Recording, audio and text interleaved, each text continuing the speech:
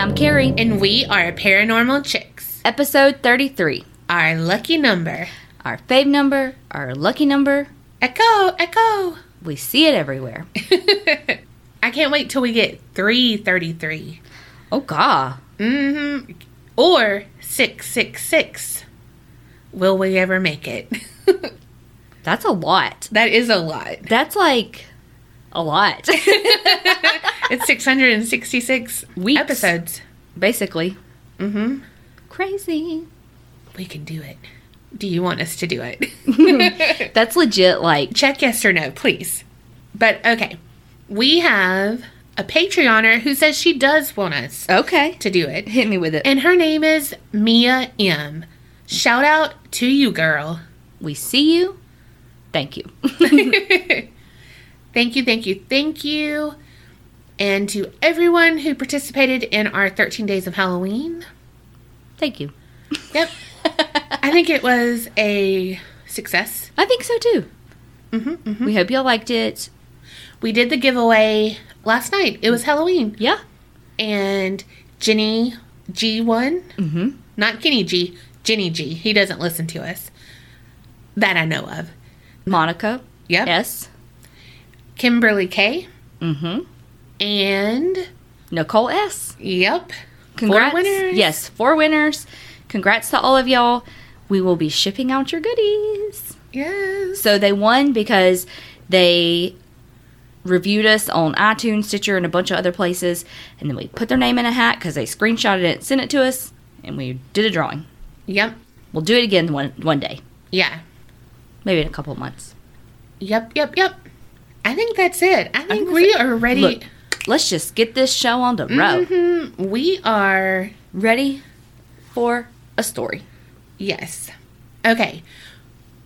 Picture it. 1906. Ooh.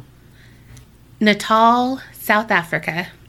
And it all occurred at this place called St. Michael's Mission.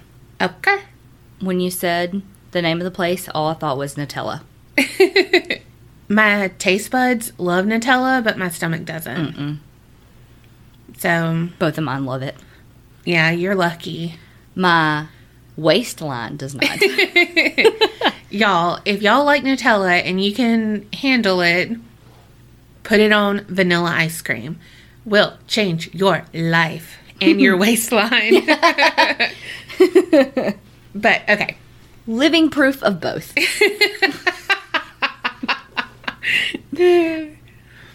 Okay. So, what I'm going to talk about centers around one girl. And her name is Clara Germaina Sully.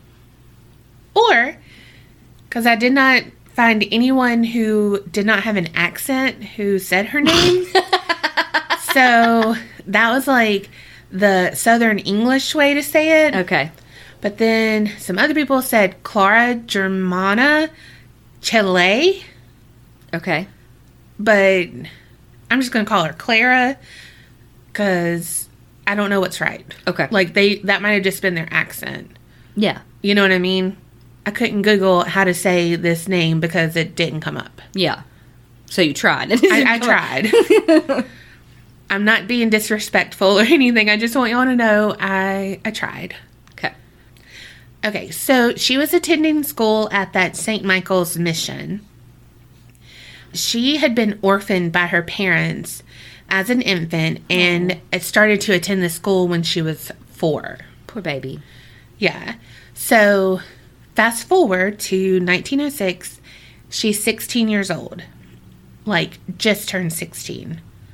So, by all accounts, all her peeps in her yearbook said, "Oh, you normal. You quiet." Like, that's who it was. Or like, new school who dis. Yeah. Seen you for a while, but don't know your name. Like, just run-of-the-mill, plain Jane, like, kind of a wallflower. Yeah. But she was devout like them. Like the others. Like, in the school, she was tried and true, believed in God? Mm-hmm. Okay. Were they Catholic? Well, I think the school was, but she was baptized when she was younger, and all it just said was she was a Christian. Okay. So, Well, she could have been christened as a baby, and that's baptized. Yeah, that's yeah, baptized. yeah. But that's what it said, baptized. Yeah. So this meek girl, Clara, all of a sudden, she started listening to our podcast and got a filthy fucking mouth. And she was acting all kinds of crazy. In 1906. In 1906, okay. Yes. Well, they kind of noticed that she, again, had a filthy mouth, was acting disrespectful, not her, wallflower self. Mm-hmm. Like, people are like, damn, like, who is that? You know? Yeah. It's like when Mia Thermopolis was a princess and everyone knew who she was then. Mm-hmm. That's how this was. Okay, thanks. Okay, so she's having all of these issues. Mm-hmm. They're like tallying. Okay. One night, she called out and she said, "Sister, please call Father Erasmus." Again, don't know about that pronunciation. I'm going to call him Father E. "I must confess and tell everything, but quick, or Satan will kill me. He has me in his power. Nothing blessed is with me. I have thrown away all the medals you gave me."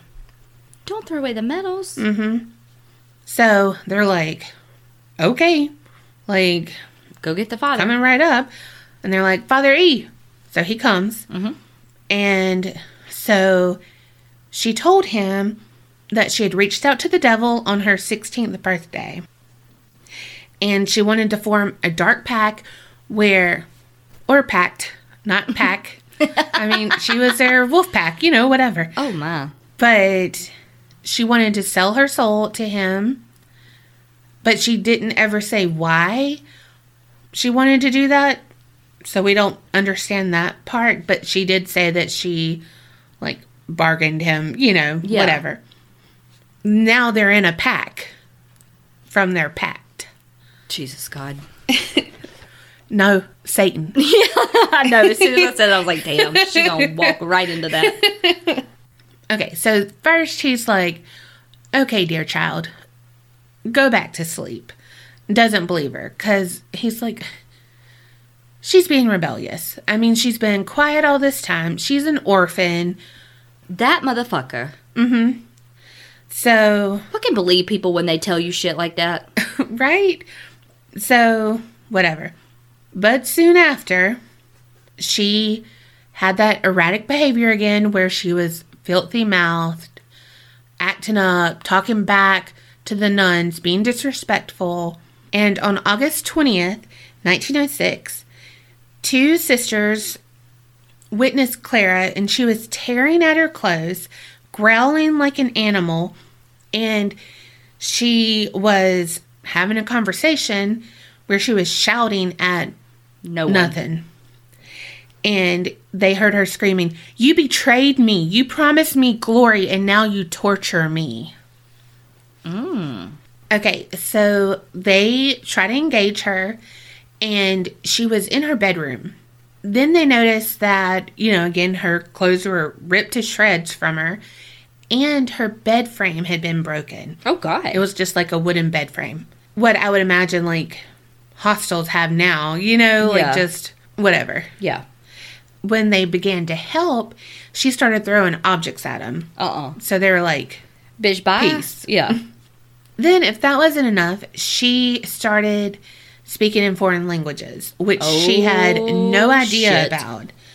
She spoke Polish, German, French, Latin, and some others. How'd they know?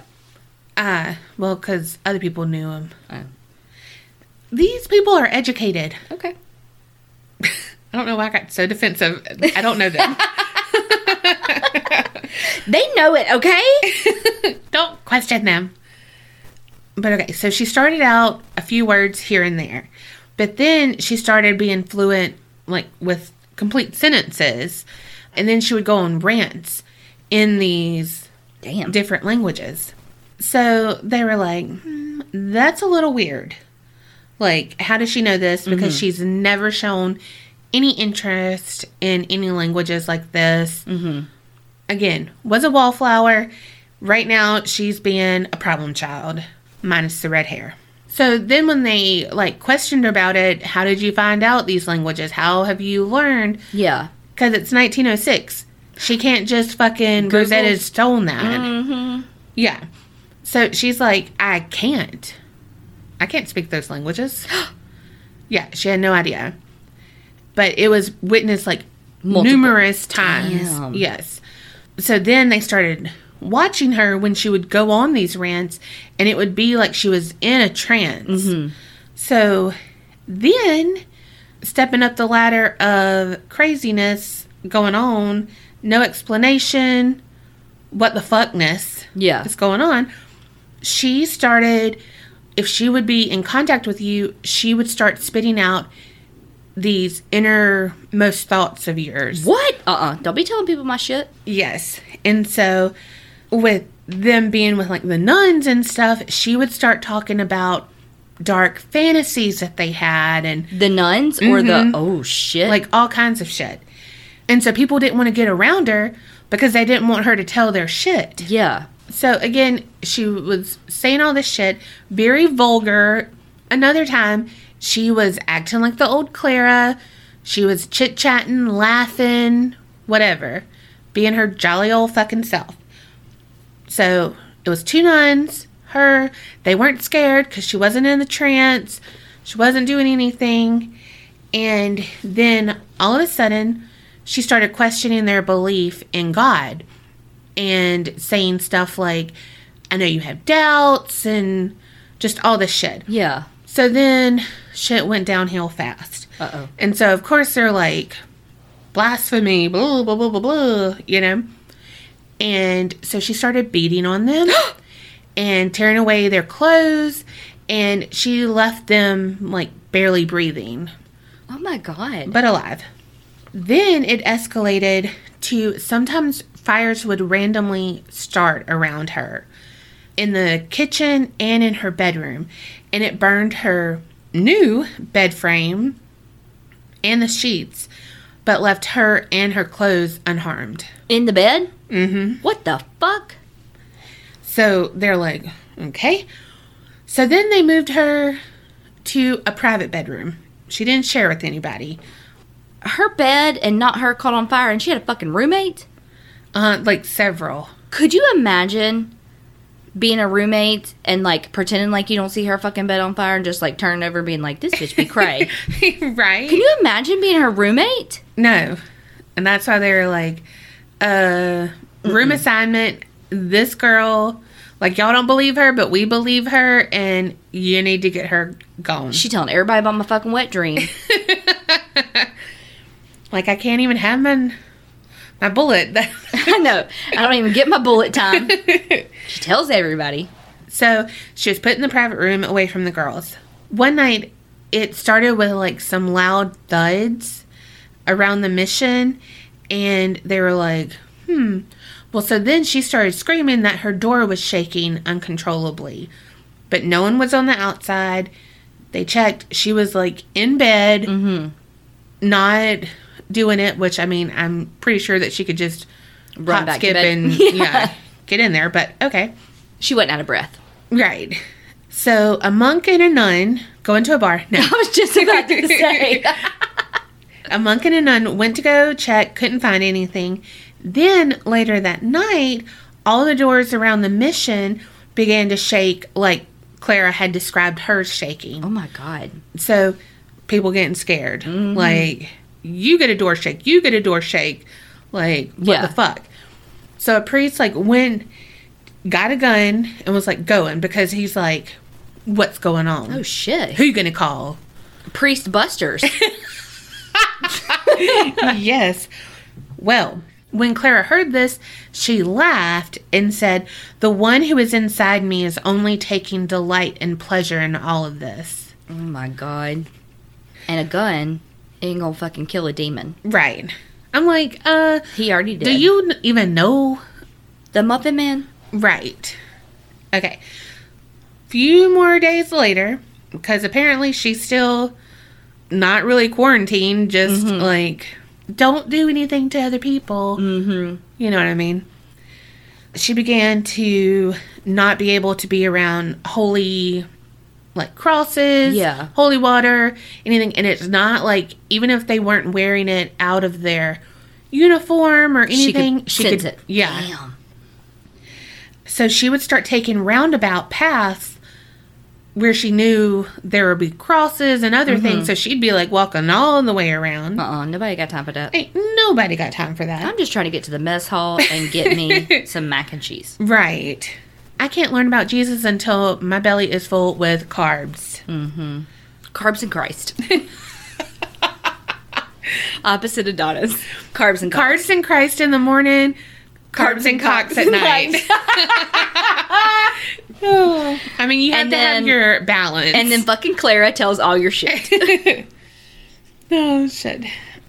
If somehow she came into contact with anything blessed, religious, whatever, any kind of relic, she would kind of like unleash some kind of savage beast. Oh, God.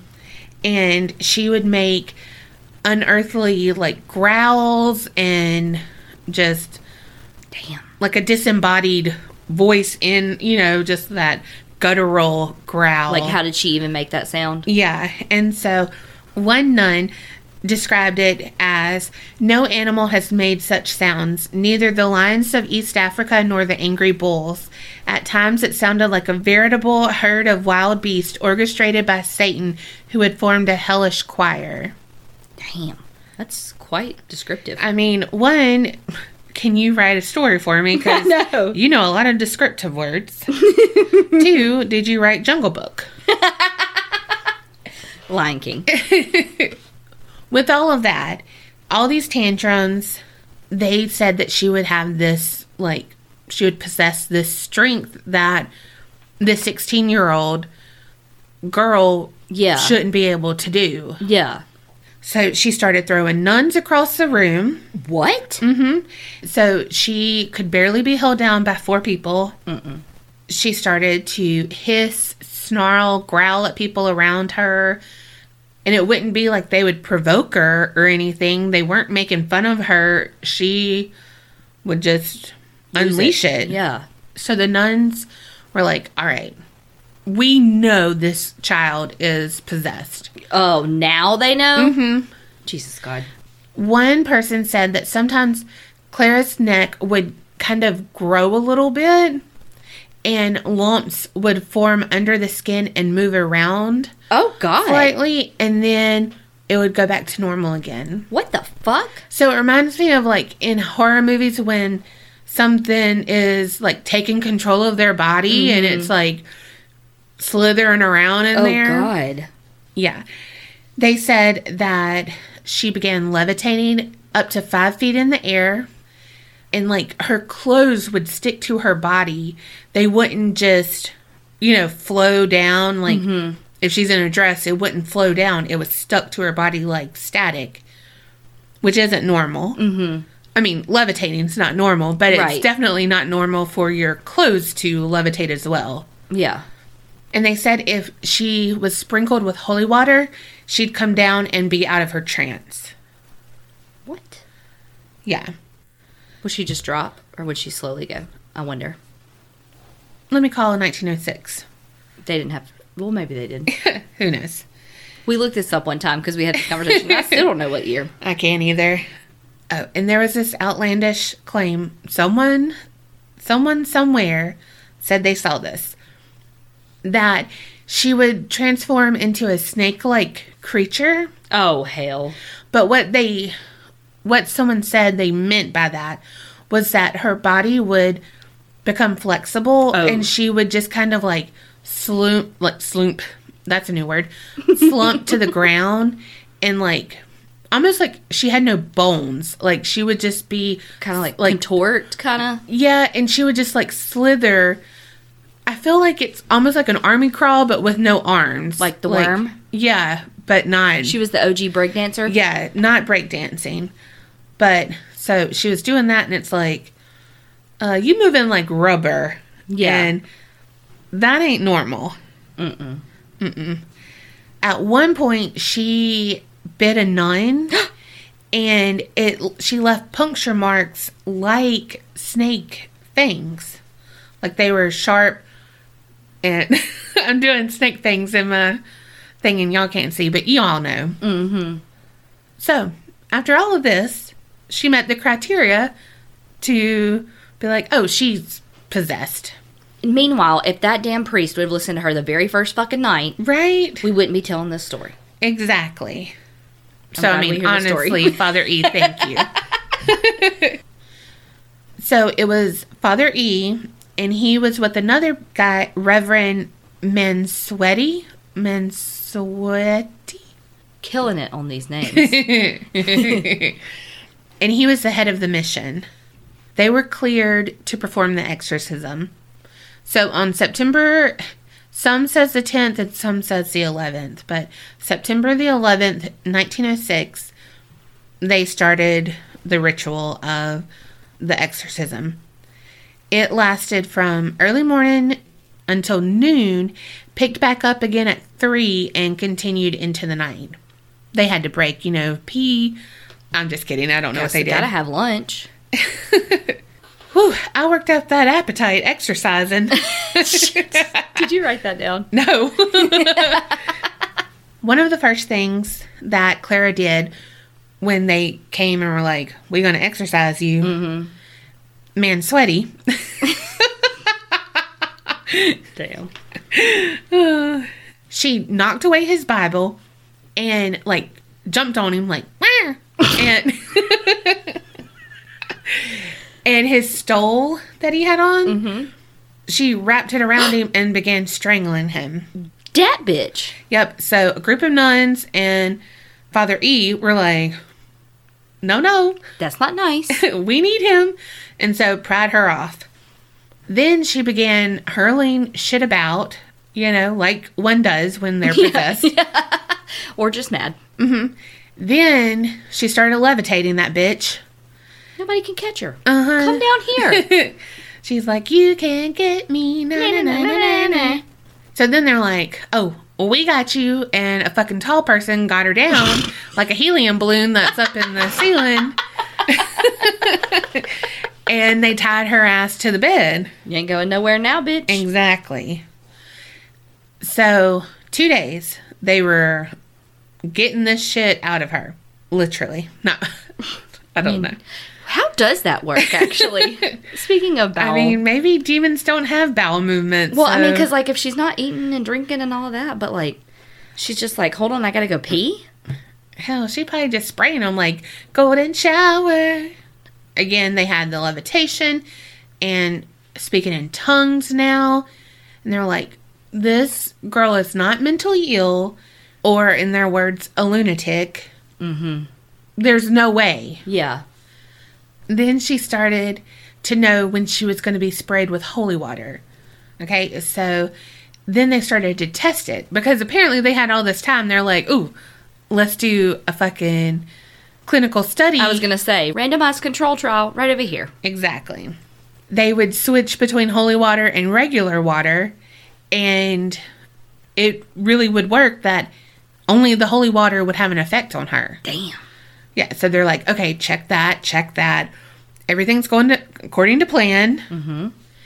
But so then, after she went into all her rages on the holy water, it was 170 people were around them, then packed in because they're looking at this girl because it's been going on for 2 days now. Yeah.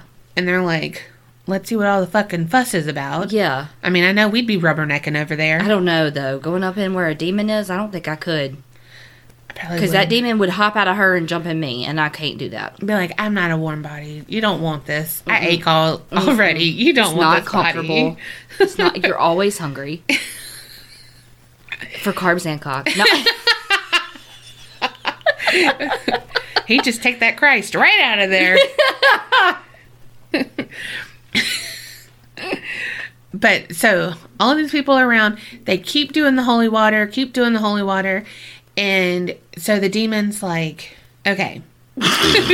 Or your demon. He's like, I am hungry for cock and I haven't had any. Yes. They didn't go into a whole lot of detail on this, but they said that, again, they did the holy water. All of that shit, speaking all of their little handbook shit. Yeah. So that happened. Well, then the demon was like, you'll kind of like, if I leave, you'll know because she'll get off the bed. Like, she'll levitate. So, like, after hours and hours and hours of the shit, they're chanting water, bathroom break, chanting water. She levitated, like, contorted a little bit, and then fell back. And then she was like, where am I? Yeah, like, I had a dream, and you were there. Wizard of Oz, Karen. Yeah. Yeah, so she was good. What? Mm-hmm, all is well. However... Oh, shit. In January 1907, so... Just like 3 months later. Mm-hmm, she made another pact with that devil. That dumbass. What the fuck? She's a fucking teenager, and they think they are just the smartest people on earth. Well, she on her fucking own this time. Right. So, they got another exorcism, because they're like, if you claim this and you acting a little bit funny, we own you, sister. Mm-hmm. We're not waiting like last time. Yeah. So it lasted 2 days again.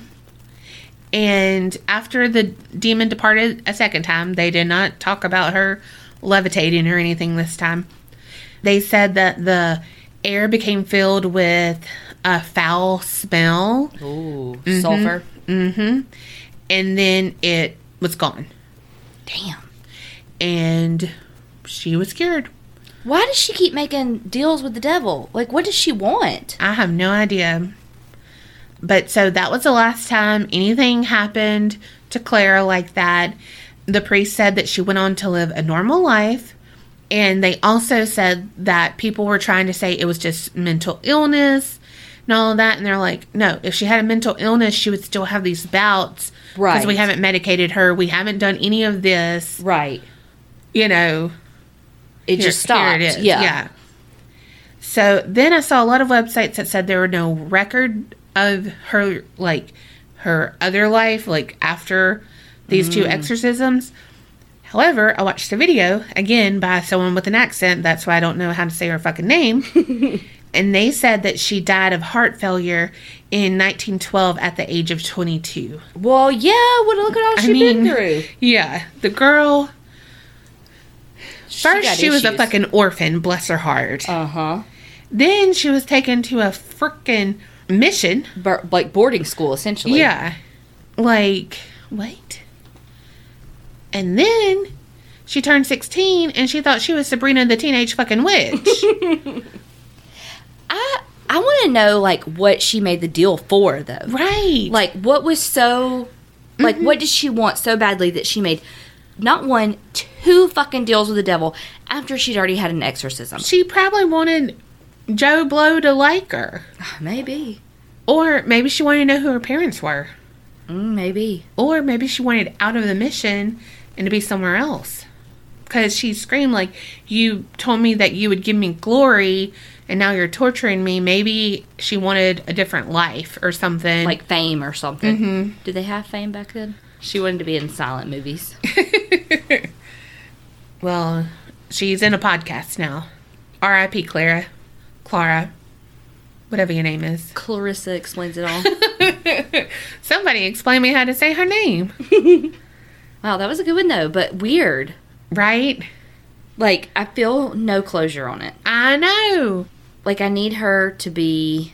Well, I mean, she did, but you know what I mean? Like, yes. You know what I really need, though? Is to know why the fuck she made the deals. Yes. Like, what was she searching for so much? I know. You know what? The world may never know. True. Unless her ghost tells us.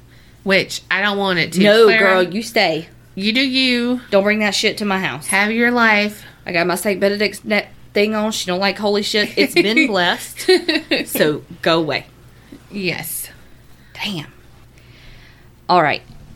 I am doing a Canadian-American serial killer. Okay. Keith Hunter Jesperson, also known as the Happy Face Killer. Oh, yeah. Oh, You've been wanting me to do this since the jump. Keith Hunter Jesperson was born April 6, 1955. He was born in British Columbia, Canada. he was a middle child, had 2 brothers, 2 sisters. His father, like many others, was a very domineering, alcoholic. Son of a bitch. Yeah. And that he says that his paternal grandfather was also pretty violent towards them. I feel like that's really every freaking time. Yeah. Unless it's some other.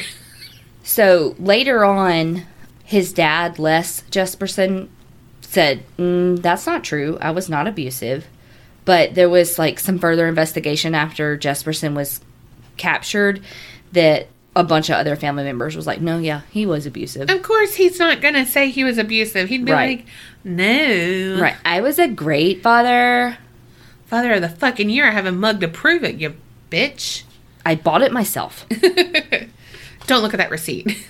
Much like other serial killers, Jesperson was one that would torture and kill animals. He was an outcast in his family, got teased a lot, got into trouble. He did graduate from high school, and he got a job as a truck driver in 71. Man. I mean, that's a lie, 74. No shade to truck drivers. Looking at you, Lisa. You're normal, I think. And if you're not, please be normal, because I love you.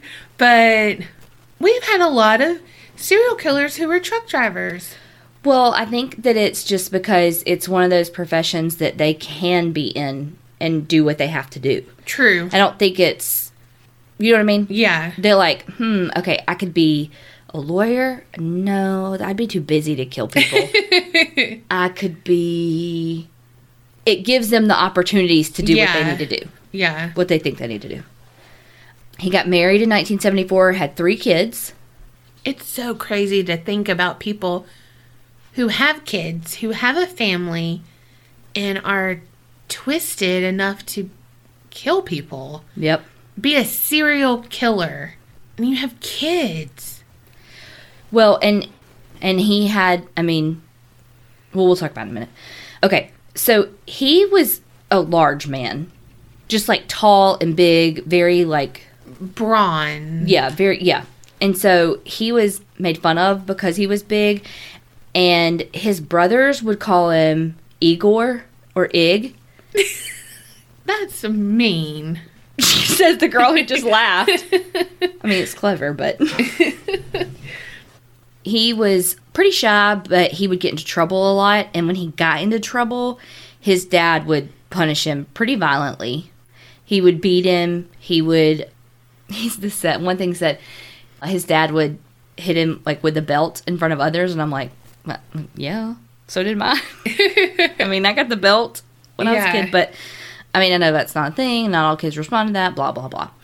But he would even get electric shock from his father for misbehaving. Fuck. Yeah, his dad was not joking. That's completely normal. That'll definitely teach him.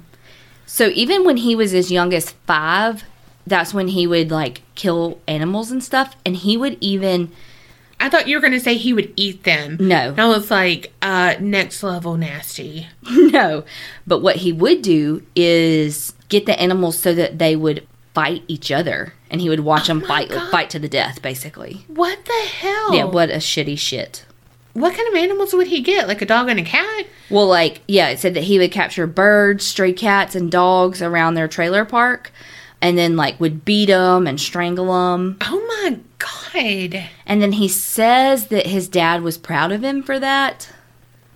But I don't know. Whoa. So when he was about 10 years old, he was friends with this kid named Martin. And they were just little shits together. They would get in trouble all the time.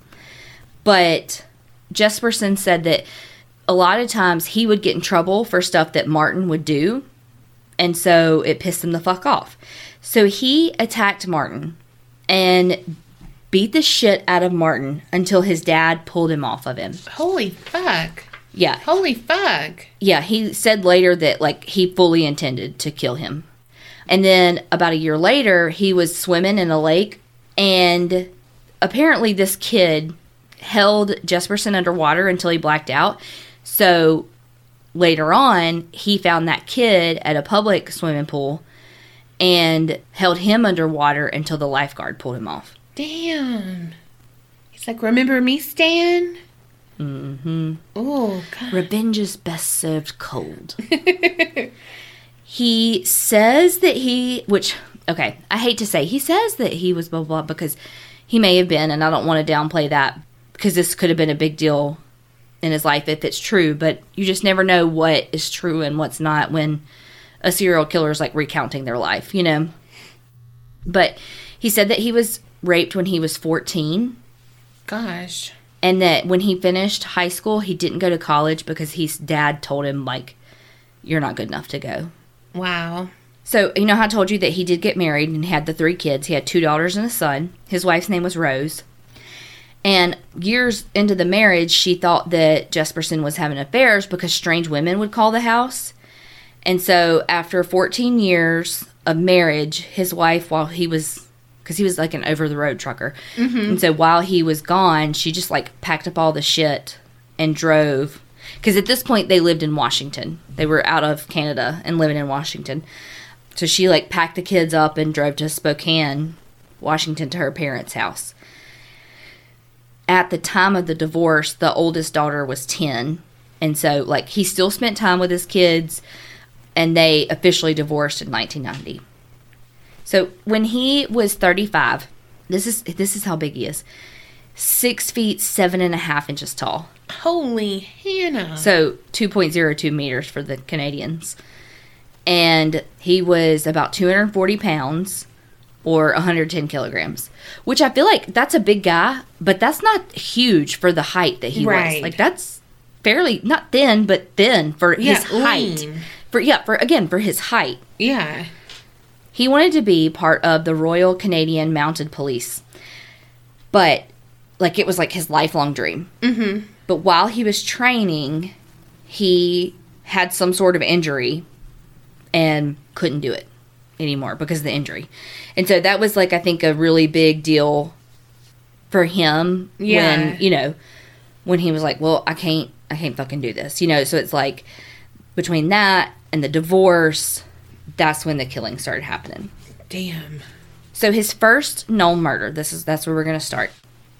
So we're flashing to January 23rd, 1990. This young, beautiful girl, Did you say beautiful? I mean, she may have been. No. This young, I'm saying that she's beautiful. I don't actually know, but I'm sure she was. Tawana Bennett was her name. She decided that she wanted to go out for some drinks, meet some friends. This was in Portland, Oregon. And so she was like, look, I'm going to go to this place. It was called B&I Tavern. And she went to have a couple of drinks, had her little beer, had her little wine cooler, mixing and mingling the drinks and the people and the, as one does in a bar.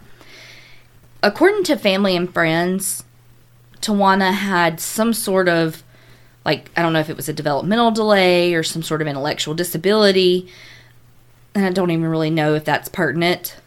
But I think that it may speak to kind of how she ended up in the situation. The trusting nature of her. And, So she didn't really pay any attention to Jesperson at the bar. And really neither one of them had paid that much attention to each other. But later he did walk up to her. She was over by the pool tables. And he said, come here often.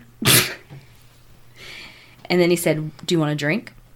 This next part is talking about how much she trusted everyone and how easy it was for him to befriend her and, her trust him. And again, I think that goes back to her potential intellectual disability and just not being able to maybe see the dangers ahead. Yeah.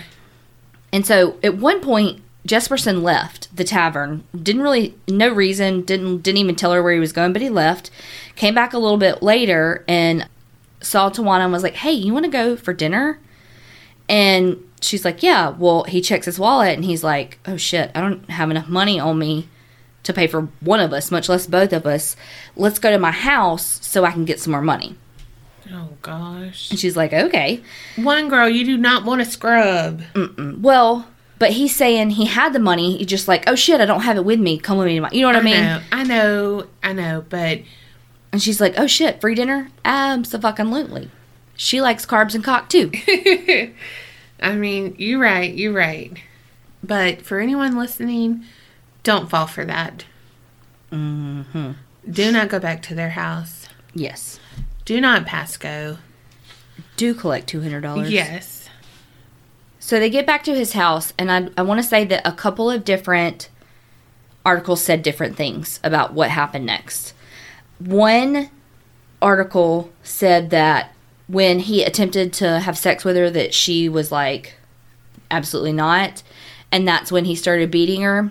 But another thing said that they did have sex, and like he started after they had sex, he was kind of taunting her and being mean, and so she was like, fuck you, and right. It just created an argument, and it got a little bit out of control, and so that's when he started hitting her. Okay. So I'm not really sure exactly how it happened, whether it was he wanted to have sex with her, she refused, and so he beat the fuck out of her, or if it was that kind of argument progressed. Either way, he beat her basically dead, strangled her with his hands. Fuck. And let me back that up. Strangled her with one hand while he grabbed a rope and wrapped it around her neck and then strangled with that. Holy Hannah. So after he killed her, so this was like a house that he rented. After he killed her, he changed clothes, got dressed, went back to the B&I Tavern so he could have a few more drinks and like create an alibi. Mm-hmm. So then he drove back to his house, loaded her body up into the front seat of his friend's car, and took her to like this outskirty type airport. Mm-hmm. So he pulled over, like he's in these back roads, kind of by this secluded little airport thing, and he takes her body out and throws her down this embankment. And then, after he gets like rid of her body, he drives a little bit, then throws her Walkman out the car, which sidebar, oh my gosh, hello 1990 with a fucking Walkman. Oh, he should have kept that. I mean, she probably had like Savage Garden going on. I think too soon for Savage Garden. I think Savage Garden was like 97, wasn't it? She had some Nirvana going on. So then he drove a little bit further and threw her purse out the window that had like her ID and all of that. It wasn't until days later that someone passing found her body that had like tumbled down from the embankment. Damn. Stop being a fucking litter bug too. Right. There wasn't a whole lot of news about it. There were just like a couple little short paragraphs. They said that she was found half dressed, beaten and strangled to death. One of her teeth had punctured her lower lip.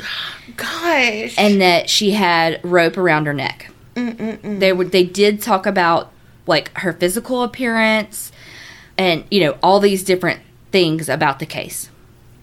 Now, this one article says, meanwhile, armchair detective Laverne Pavliniak saw all of the reports about her, was a devoted fan of Matlock. Yes, please. Abso-fucking-lutely. Watched that and Murder, She Wrote and In the Heat of the Night together. Laverne fancied herself an armchair detective, and she's learning all this stuff, and she thinks that she's got it all figured out. She thinks that she can use the death of poor Tawana, to frame her boyfriend that lived with her. Oh my gosh. Well, because he was abusive. Oh. His name was John Sosnovinsky. I'm so sorry. I'm pretty sure I'm butchering both of their names. So this was her idea. She was like, okay, I'm going to find out all this shit about the case that I can. And then she went and told detectives, like, I think my boyfriend did this. And of course, they're like, yes, we need to solve this. Because they had, figured out who she was, who the victim was, but they didn't know, they had no fucking idea who did it. Right. And so they were like, okay, tell us more, Yeah. And because they thought that she had all this information that only the killer could know, yada, yada, yada, they were like, she has to be telling the truth. Meanwhile, I mean, I get why she's doing that, but then if she succeeded in that, there's a killer loose. Mm-hmm. Like, how... Yeah. Like, I don't understand, because I've never been in that situation. Right. But I don't understand how a victim could want to create another victim. Yeah. Meaning someone else died at the hands of the killer, not Right. a victim as in her piece of shit boyfriend who Right. beats her. Oh, yeah. I mean, fuck him. Yeah. But, yeah, about someone dying. But, I mean, I guess she's in fear of her life. Yeah. And you have to value your life. Yeah. Well, okay. So she told the detectives that about him beating her and said that she was turning him in for the rape and the murder of Tawana Bennett. And she said that she was forced by her boyfriend to help him rape Tawana. Oh, my gosh. And that, again, she used a lot of details, like, I mean, down to the placement of the rope. She used a lot of details. And so they were like, oh, fuck, this girl knows intimate details of this crime. And so she said that she was forced to help him, like, dispose of the body to cover up the crime.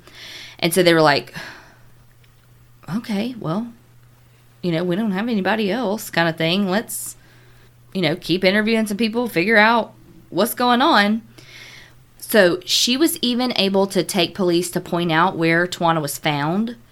But, like, she couldn't point out, like, where other key stuff was found. Like, the purse, the Walkman, yada, yada, yada. Well, the district attorney decided to prosecute. I know I'm jumping ahead, but couldn't they arrest her or charge her? Yes, you're jumping ahead. Okay, so they were both arrested for her death. And so, of course, her boyfriend was like, I didn't fucking do this. Right. But because he was facing the death penalty, he pled guilty. Holy fuck. And so, with her confession and all, he got life in prison and she got a minimum of 10 years. Oh my gosh. And so, she didn't know that she did not think she was going to get 10 fucking years. And so she was like, this is more than I wanted. So while she was in jail, she was like, I made this up. And they, of course, by that time, didn't fucking believe her. Right. But I think that this is a very interesting case in that he pled guilty to something he didn't do. Yeah. Because he thought he was going to die. Right. You know what I mean? And so it's like, how many more cases is that? And so it also goes to show you how someone could make a false confession when they're under that pressure and all of that. And it's just like, fuck. Yeah. I mean, how deep does this go? Right. The next murder that Jesperson is connected to, one article I found said it was late July or August of 1992. One said that it was like September 16th, 1992. Wait, is that all we know of them? They're in jail and that's it? Yeah. Holy shit. They didn't get exonerated? I'm sorry. I'm jumping way ahead. I'm doing a Carrie. Okay. So there was an unidentified body of a woman found on August 30th that year, like 10 miles north of Blythe, California. Wait, they were in Portland and now they're California? Yeah, because remember, he's a truck driver. Oh, yeah. So the investigators said, look, she's been dead for a couple weeks, and she was labeled a Jane Doe. So sad. A month after that, the body of Cynthia Lynn Rose, she was 32, was found on Highway 99 near Turlock, California. She also had been dead for some time, and they had originally listed her death as an overdose. But when Jesperson started writing his letters to the media, he claimed responsibility for her murder and said that she was a sex worker who he picked up at a truck stop. Well, he says that she got into his truck while he was asleep at a truck stop. Okay. Mm-hmm. Who believes that? Not me. Right. If she's a sex worker, she's trying to make money. She's not just going to be like, oh, let me try this truck. No, she's going to be doing whatever they do at a truck stop. Right. I want to back up just a smidgen. I forgot to say this part, that the last victim that I told you all about that they had labeled a Jane Doe, Jesperson would later say that her name was Claudia. But I'm almost positive that she's still unidentified. Oh, gosh. Claudia was my name in high school Latin. That's funny. I was in Spanish and mine was Sophia. Oh. No, Sophie. I don't fucking know. As I just said, kind of alluded to, he started writing letters to the Oregonian newspaper out of Portland. And he was saying, like, all the murders that he committed, and he would sign his letters with an actual happy face, like circle ... smile. And so the Oregonian dubbed him the happy face killer. And so that's how he got his name. So remember, the first murder was 90. Then we jumped to 92. And he was still unknown with, like, the letter writing all the way to 95. Dang. So that's a little foreshadowing of the foreskin. His fourth victim was Laurie Ann Pentland. She was from Salem, Oregon. She was only 26 years old. Her body was found in November of 1992 behind a G.I. Joe store in Salem, Oregon. Gosh. I know. She had been strangled, but again, there were no leads.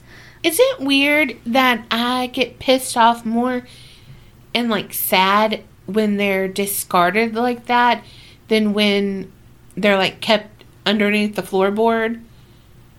I can see it's because it's a level of disrespect. Yeah. Because they're just trash. Like, yeah. You've used them, whatever. You got what you wanted out of them. And yeah. I mean, at least the other people value them and wanted to keep them close or like, I don't know. I just, like, it breaks my heart to think about them just being discarded.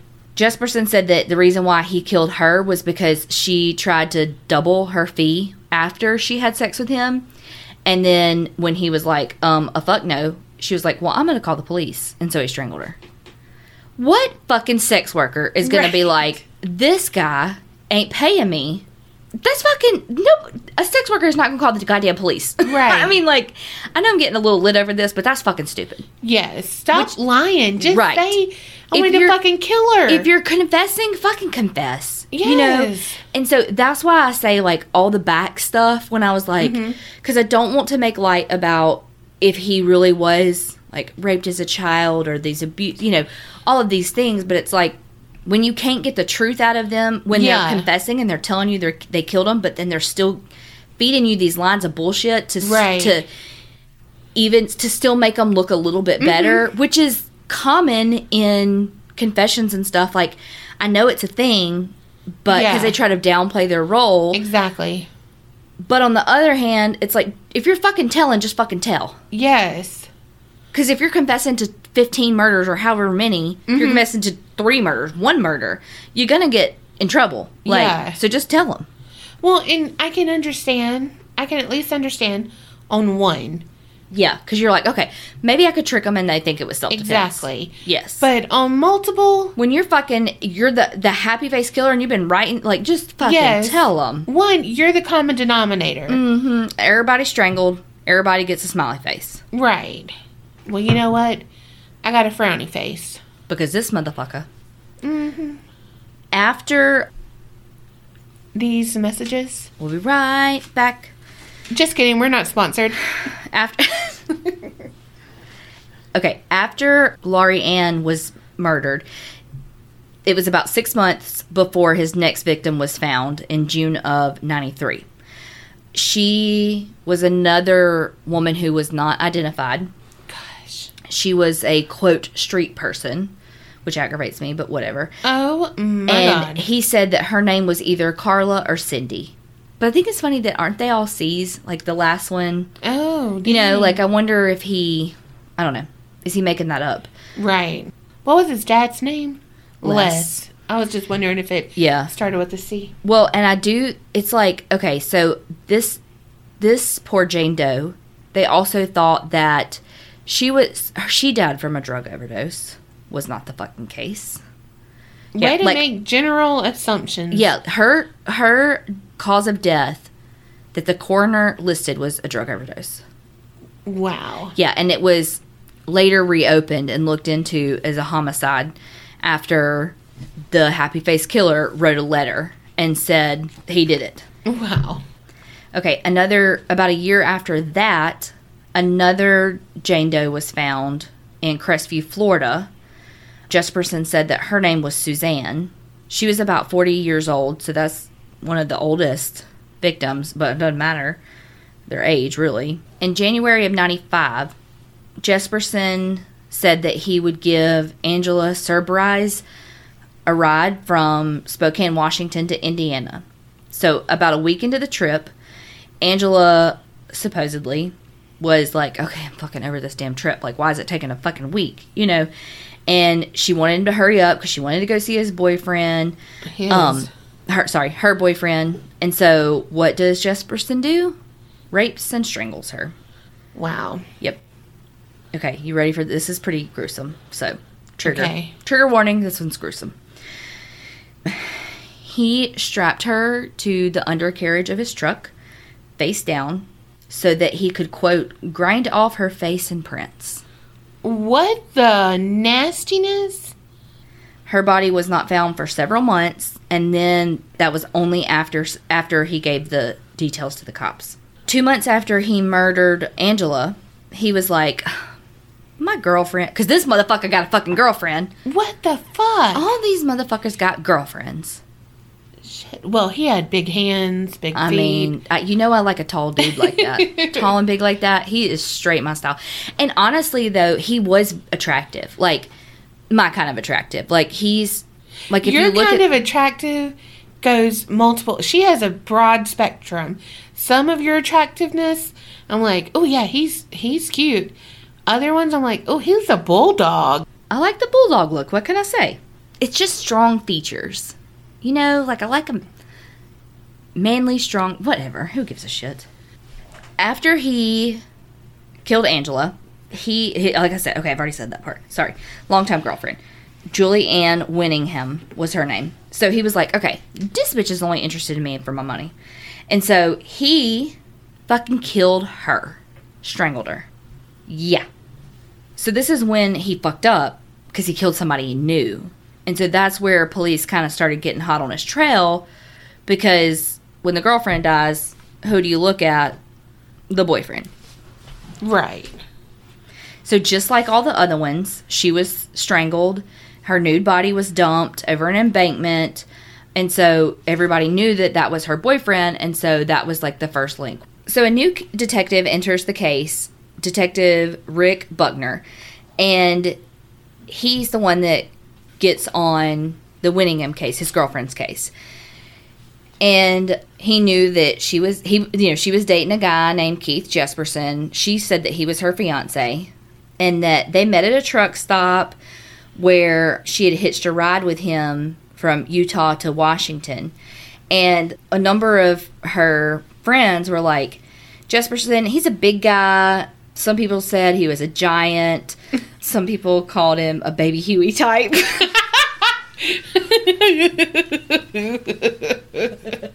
Damn, throwback. Oh my god, that's what Donna and I say when we have on a too small shirt. So he didn't have great fashion sense. He didn't know how to dress his body type. Yes. Oh god, that is great though. The baby Huey type. We could be friends with those people. Mm-hmm. Okay, so like I said, he fucked up, killed somebody he knew, cops were on his trail. Right. So the police started questioning him, and he was like, I'm not going to fucking talk. And he was like... I won't talk, but I'll write you a letter. Yeah. And they kept asking him, like, if he wanted an attorney, and when he said he did, they were like, well, why do you want an attorney? Do you need one? Which, let me just say... Mm-hmm. Get on that soapbox, girl. I agree wholeheartedly. I 100% respect law enforcement and all, yada yada. Mm-hmm. However, it is your fucking right to have an attorney present to answer any fucking questions you want. Yep. Because how many people, and if you are not under arrest, you can fucking get up and leave anytime you want to. Yes. And if they tell you you can't, they're lying.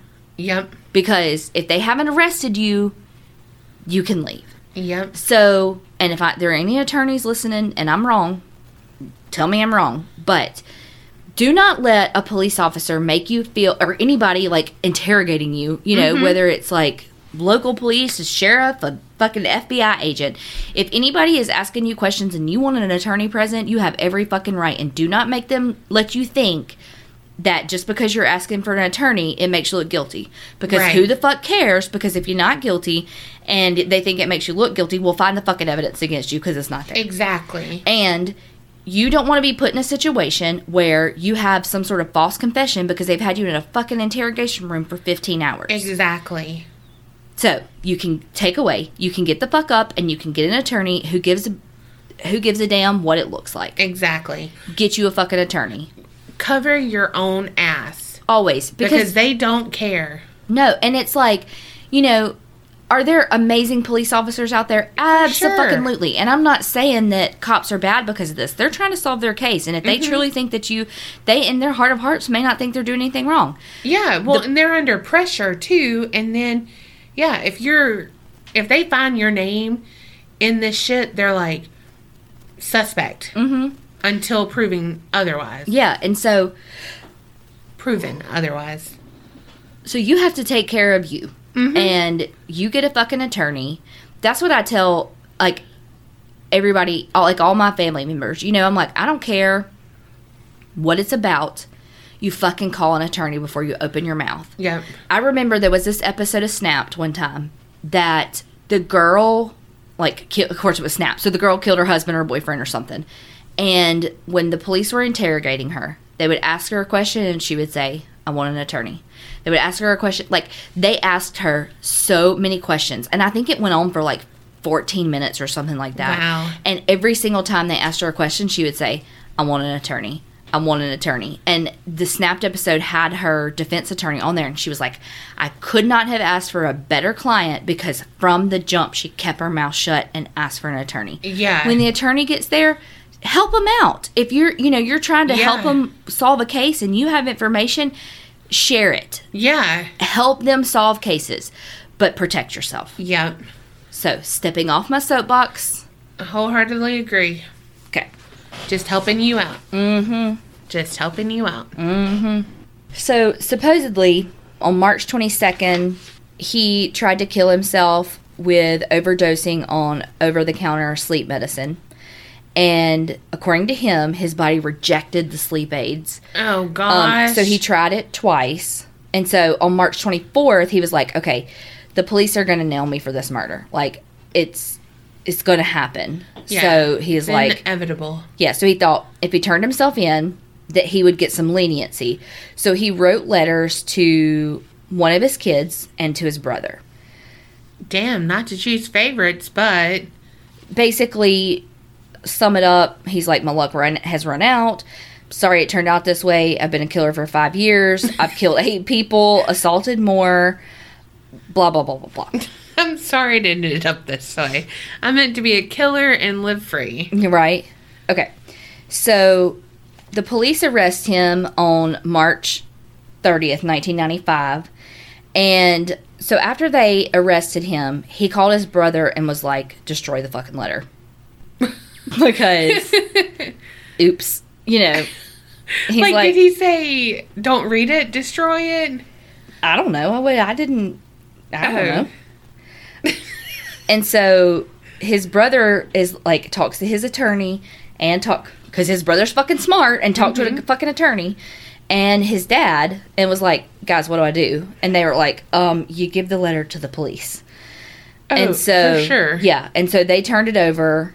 And then it, became evidence. And so they had the letter, they had some DNA matches, they used Jesperson's travel logs for his, for his computer is what I almost said, for his trucking company, and started mapping out these.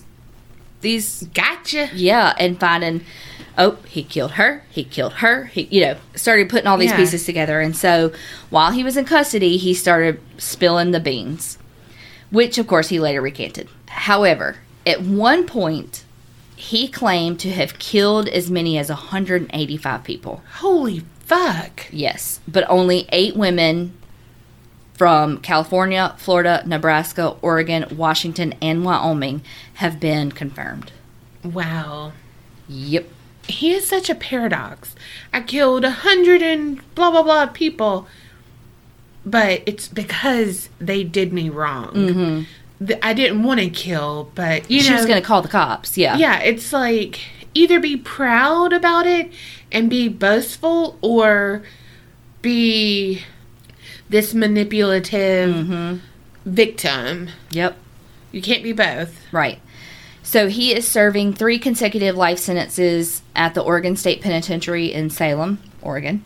And then September 2009, he was indicted for murder in Riverside County, California, and was extradited to face the charges in December. There he was convicted of that murder and got his 4th life sentence in January 2010. Wow. We're going to kind of back up a little bit. Remember old Laverne and her boyfriend? Uh-huh. So 5 years into their conviction, they were released because Jesperson confessed to it, and with the evidence of his guilt, and like he was able to tell the police the location of her purse and yada yada yada, the details that Laverne couldn't, they were released, and he obviously was in jail for that. But did she get charged anymore? I don't think so, but she should have fucking stayed in jail for perjury and all of that shit. Yeah. So probably was like time served, but it's her own fucking fault. Yep. Okay, when the kind of the happy face stuff, I touched on it a little bit, him writing to the Oregonian and stuff.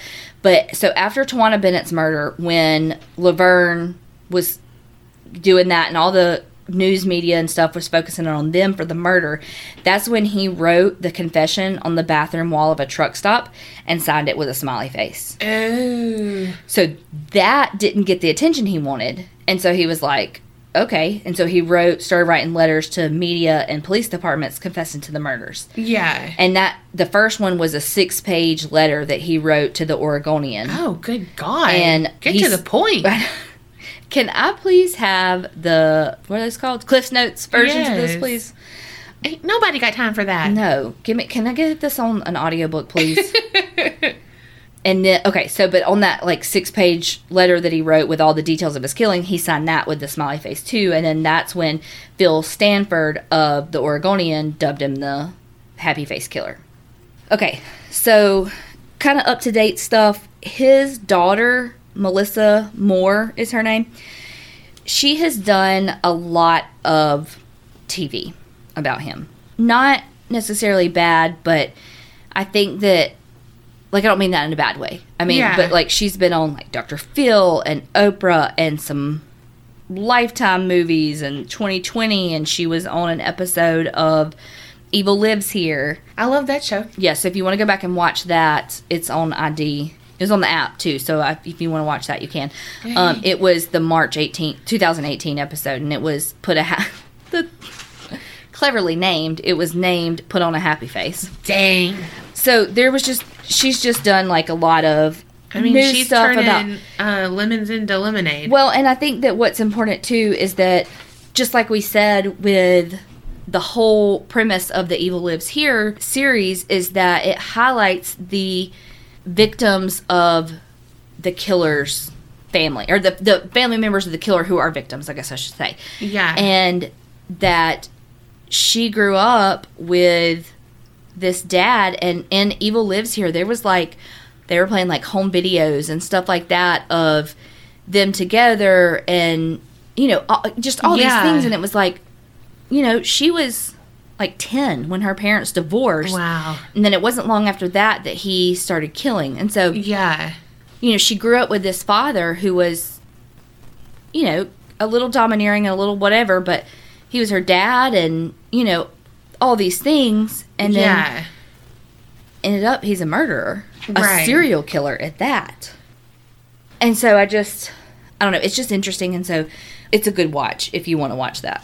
I did find an article with a list of people that he claimed that he killed, and it would be fake names, there was one named Bobby in Oregon, and one named Lynn in Nevada, one named Susan in Oklahoma, just be these first names, and a lot of them were Jane Doe's, or there's a Karen, or a Carrie, or a Carol, or a Jane Doe, One thing also said that he claimed that he killed 160 people. So, I mean, there's a lot There was a whole little article I found, too, that was called Jesperson the Liar. I mean...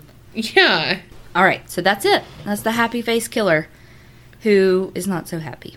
No. All right, so what did we learn? Believe people... Well, I don't know. I was going to say believe people when they tell you shit. Because nobody fucking believed your girl the very first night that she said, hello, I'm possessed. But... people did believe Laverne, and she was fucking lying. Right. So, I don't know what to say then. Okay, definitely not that. But you should believe people. It should be depending on what they say. Oi.